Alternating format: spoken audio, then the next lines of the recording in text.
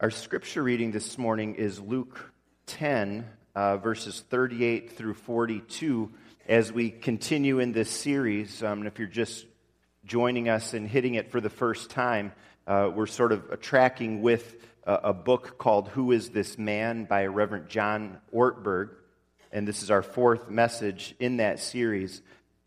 We're actually going to be looking at 4 different scripture texts this morning. This is the final of the 4 that we're going to look at in the message and sort of the culminating one. So we're reading this one first. Luke 10, beginning at verse 38. This is God's holy and infallible word. As Jesus and his disciples were on their way, he came to a village where a woman named Martha opened up her home to him. She had a sister called Mary, who sat at the Lord's feet, listening to what he said. But Martha was distracted by all the preparations that had to be made. And she came to him and asked, "Lord, don't you care that my sister has left me to do the work by myself? Tell her to help me." "Martha, Martha," the Lord answered, "you are worried and upset about many things, but only one thing is needed. Mary has chosen what is better, and it will not be taken away from her." That's God's word for us this morning.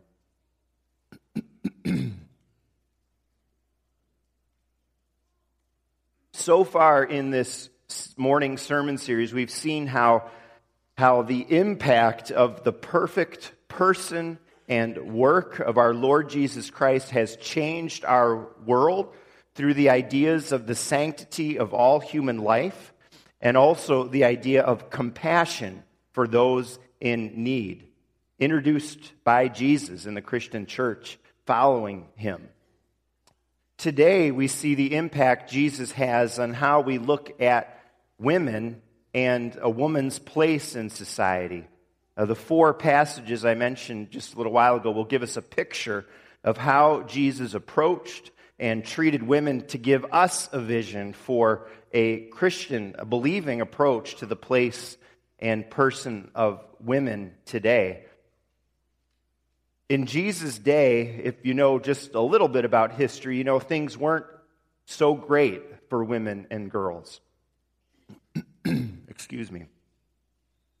In the ancient world, speaking especially of like the Roman Empire, the Mediterranean area where Israel was part of the Roman Empire. So in that part of the ancient world, there were more men around than women.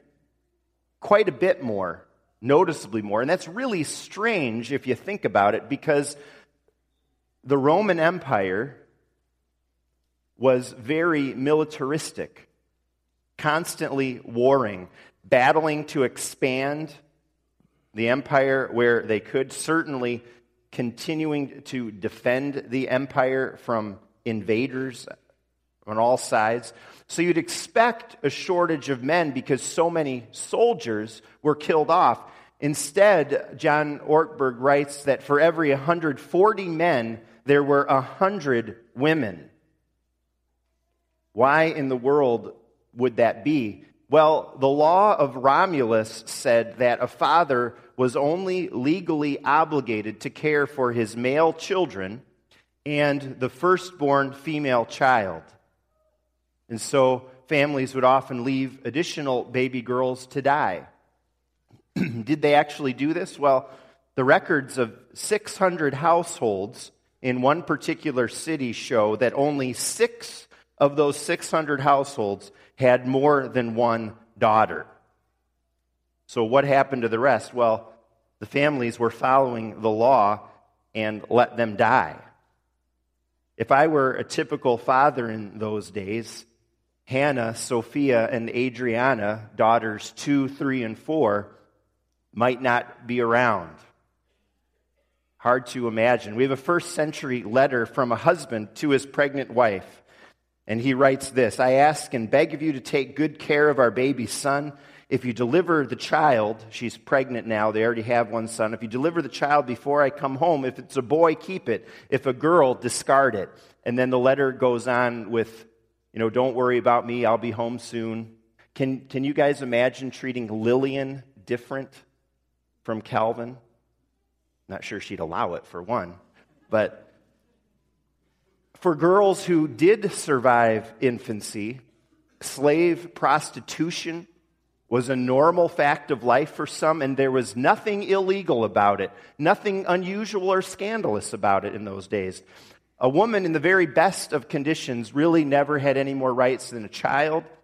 They didn't receive the same education as boys. Wives could be divorced on a whim. In most cases, widows or women who never married had no hope of existing on their own, so they'd either have to sell themselves into slavery or hope some man would somehow take them into his household along with whatever wife he already had, or else she would probably die in the streets. If a woman was violated, compensation went to the father or husband. And it's on this principle: if your car is damaged, you get the money. You don't give the money to your car. The owner is compensated, not the property, which is legally women were property. And now when Jesus came, he revealed and introduced a completely different approach. He planted the seeds of what we call egalitarianism, and that's the Christian idea that all people are created equal in God's sight. All people are equal in worth. This was new to the world. Galatians 3:28, I said it a couple weeks ago, that's considered to be the very first statement of equality in human literature ever. In Christ there is neither Jew nor Greek, slave nor free, male or female. 4 scenes from Jesus' walk and work and life on this earth to give us a glimpse of how this principle of Jesus looks. They show us Jesus' approach to women, and as a result, what the Christian approach, the right approach is. First of all, John 4. This is the first scene. This is Jesus' conversation with the Samaritan woman at the well, and it's the longest conversation recorded in the Bible between Jesus and one person. The longest conversation recorded between Jesus and one person is with a woman, this Samaritan woman. And what stands out simply is that Jesus treats her like a person. Jesus treats her with the dignity and respect all people deserve. To not treat a woman as subhuman or as an object in those days was a big deal, revolutionary. In the course of Jesus' conversation with her, Jesus highlights that he knows everything about her. He knows that she had 5 marriages and that the person she was living with was not her husband. And when we focus on that, we can focus on, wow, what a sinner that woman was. And in that day and today too, the tendency is to focus on that. The tendency is to shame the woman. That is not what Jesus does here. If there was sin in her life, like in anyone's, Jesus would address that.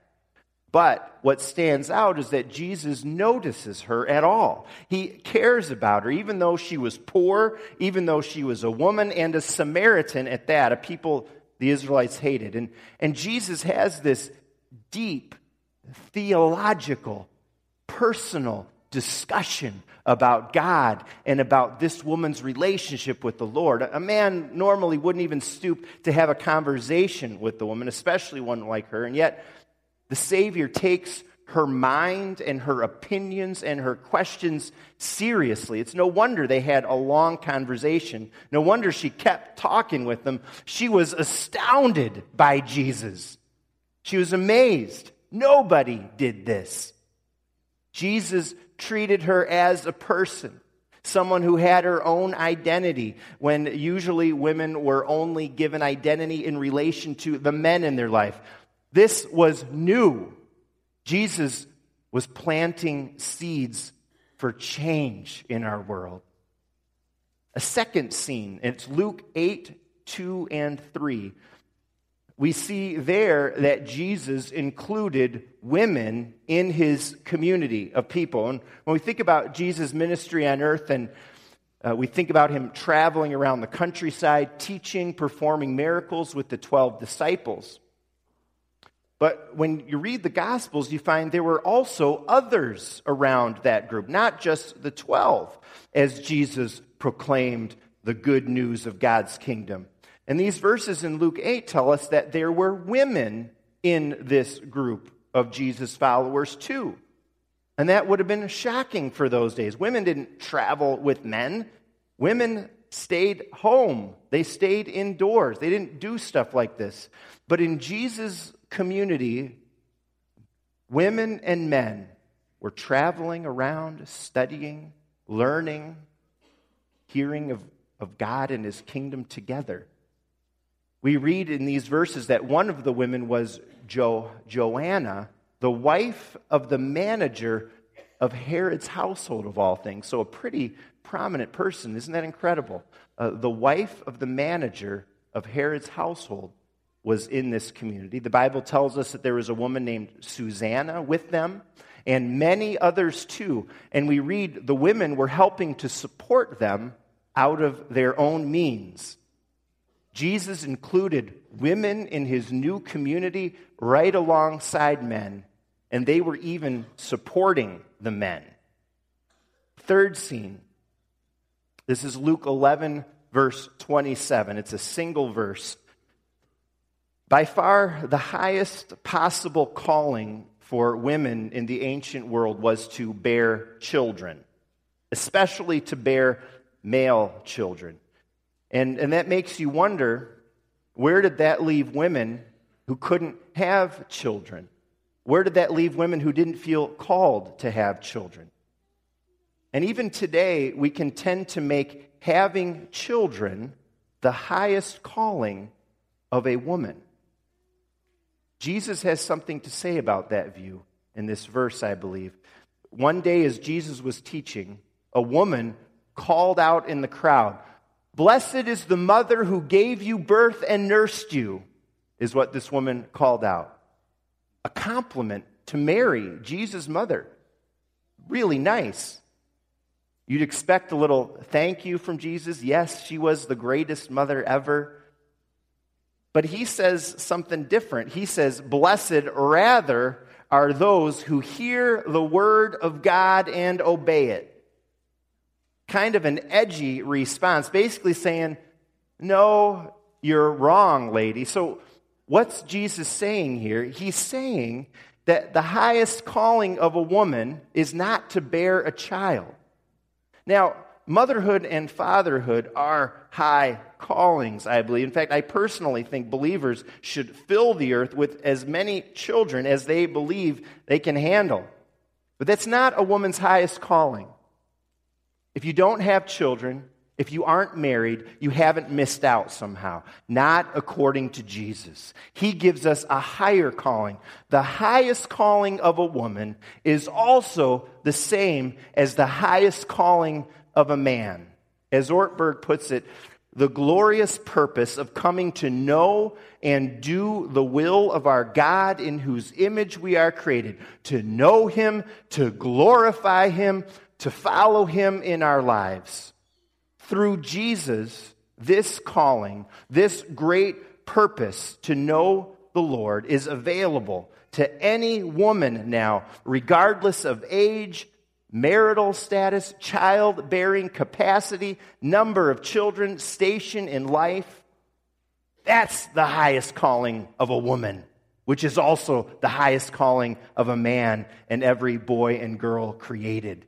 To know our God, to follow him, to obey him, to have the joy of living for him, putting that as the main purpose, and then all the other purposes and callings of our life underneath it. Finally, the fourth scene. It's the text we read together, Luke 10:38 to 42. We have these sisters, Mary and Martha. Jesus was teaching in Mary and Martha's home one day. We know throughout the Gospels that Mary and Martha and their brother Lazarus were very special and dear friends to Jesus. Martha was doing the work of preparing and hosting, and her sister Mary was sitting at Jesus' feet listening. Well, Martha got a little ticked off, as sometimes can happen with people who take the burden on their shoulders of getting all the work done. Why isn't Mary in the kitchen slaving away alongside me? Martha, Martha, says Jesus. Seems like if Jesus says your name a couple times, not just once, maybe you better listen closely. He says, you're worried and upset about many things. Only one thing is needed. Mary has chosen what is better, and it will not be taken away from her. And, we often look at this as all about busyness versus being quiet and still before Jesus. And there could very well be a lesson about that here, but there's something else going on. There's a first century technical term in verse 39. Mary sat at Jesus' feet. That's a technical term for a person being someone else's disciple. Mary was doing something that only men in that culture did: be a disciple of a rabbi. Jesus is applauding Mary for wanting to be his disciple, and by saying she chose the one thing that is needed, he's inviting women too to be his disciples. So the fourth scene is in effect an invitation. Not only men, but women too are invited to be Jesus followers, and that's the most important thing that men or women can do with their lives. And that's what happened. Women followed Jesus to the cross. Remember when all the men were afraid and ran away? The task of being the first witnesses to proclaim the resurrection was given to women. That's a big deal.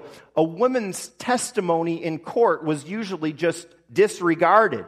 Didn't mean anything in court. But Jesus, in his design, has them as the very first witnesses of his resurrection. He's telling us something. He's telling us about a change.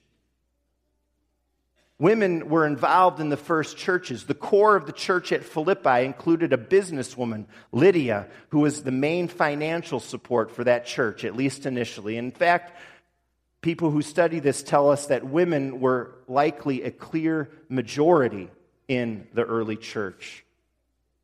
So, what do women need according to these four passages? And what does Jesus provide? One, to be treated as people, to be included in the community of Jesus' followers, to find their greatest purpose in knowing God and following him, and to accept Jesus' invitation to be his disciple. Tremendous, revolutionary ideas for that world in that day. Jesus' coming has had tremendous impact, and yet we know he and his kingdom values still need to come to our world and our society today. In 1990, there was an essay written. It was called this: More than 100 million women are missing. It was about gender imbalance in China, India, elsewhere in the world. 20 years later, it was even worse. Asia had an imbalance of 163 million more males than females, if you can believe that. In parts of the world, still, girls are done away with, treated as inferior to boys. And this has all kinds of terrible consequences and ramifications. With less women around, rich family can't find brides as easily for their sons, and so poor families are more likely to sell their daughters, which leads to trafficking, girls sometimes younger than 12 being married off, all kinds of terrible consequences. You've read perhaps and heard of the binding of women's feet in China. There's a practice of suicide by funeral pyre among widows in India. Genital mutilation in parts of Africa. Polygamy still goes on. Lack of education, lack of opportunity. Brittany Vandernaald shared with us when she shared about her year around the world of how women in a number of places she traveled didn't have a say at all. Their opinion didn't matter in conversation, basically just ignored. And from what I understand, in Saudi Arabia today, it takes 2 women's testimonies to equal 1 man's in court legally. The problems aren't just abroad. Last week was the Super Bowl Sunday, big day. The Attorney General published a report last year. Maybe you caught it. It was a week before the Super Bowl came out, that Super Bowl Sunday is the largest human trafficking day of the year in the United States. Human slavery, prostitution fill the city that hosts the Super Bowl as thousands, 10,000s of men come into the city. Exact numbers are really difficult to come by, but according to UNICEF, there are 1.5 million victims of trafficking just in the United States today. About 20 million worldwide, 1.5 million victims of trafficking in the U.S. And these are by far mostly women and girls who have come upon terrible and hard times. Our world needs Jesus and His kingdom to come yet today. His good news of salvation because of His death and resurrection to atone for our sins is good news for all people, and it's good news for women. He came for women, no less than men, though our world has had a tendency to treat women and girls as inferior, and still does in a lot of ways. But not Jesus, not Christians, not the church, not on our watch, believers. I got three takeaways I want to share with you. I want to give to you to take away. First, let's be sure we don't confuse that neither male nor female statement of Paul with men and women being identical. Men and women having equal worth in God's sight does not mean they are identical. That might be very obvious to you, but it needs to be said. There can be equality and yet difference of roles. And as a church, we read the Bible as indicating that the offices of pastor, elder, and deacon are for men. That does not take away from a fundamental equality. And in a home where there's a husband and a wife, the Bible says the husband is the spiritual head of the home. Both mother and father are leaders in the home, for sure. Marriage is a partnership, certainly. But we believe God gives ultimate spiritual responsibility to the man in that situation. Jesus treating all people with equal dignity and worth certainly leaves room for a difference of roles in society, in the church, and in the home. And I think that's important to say. I think we get that for the most part, but in the world, that equality is almost going to, it's all the same, identical in roles and everything. That's not what this is saying. Second takeaway, as we think about who women are in Jesus, young men, I urge you to stay away from pornography. It is a great evil. It is a tool of the devil himself. It comes from the pit of hell. We've got to guard ourselves. Flee from it. It will warp your view of women. It will make you incapable of seeing women and girls with Jesus' eyes. You'll see them as objects to be used, to be abused. That's what pornography does. It distorts our sense of the image of God in people. And if you're ensnared by it right now, don't despair. There is forgiveness for that too in Jesus. You can break free of it. Sometimes you might need help. But God can heal you and He can bring you back to health. There is always grace. There is always help in the Christian community if you need it. Other guys have been there before you with this evil and the trap of it. But please, flee pornography. Don't even dabble with it for a little bit, it will suck you in. Our precious wives, our daughters, our sisters in Jesus, they need us to view them with the eyes of Jesus, not with the eyes of the world, not with the eyes of sin. The Holy Spirit can purify us, and the Holy Spirit, He can help us in this great danger and evil in our society that, boy, we have such easy access to these days. Finally, final takeaway, if you're a woman or a girl this morning and you're out here and you question your worth, you feel inadequate, look to Jesus this morning. Everything you read says there's a much higher percentage of women and girls who have self-esteem issues. And the world and its pressures and the objectification of women can do that and will do that. So I call you to look to the one, capital O, look to the one who looks at you perfectly,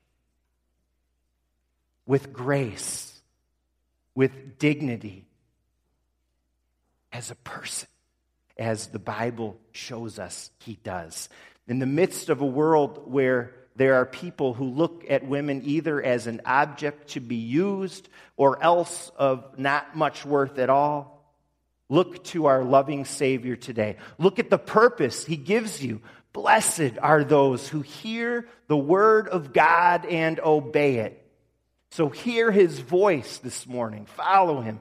Jesus invites you to sit at His feet, to be His disciple. You wonder about your identity and your purpose and your place in the midst of this world. And not just women struggle with this, so do guys, each one of us. Well, the Bible gives us how we'll find it, by following Jesus. And so the invitation for all of us is to give Jesus our life and our hearts. May knowing the Lord be the number one calling that we have together in this church. Every single one of us in it together equally. Women, men, girls, boys. Following our Savior. Living life His way. May His kingdom come in our lives and in our church and in our world today. Amen.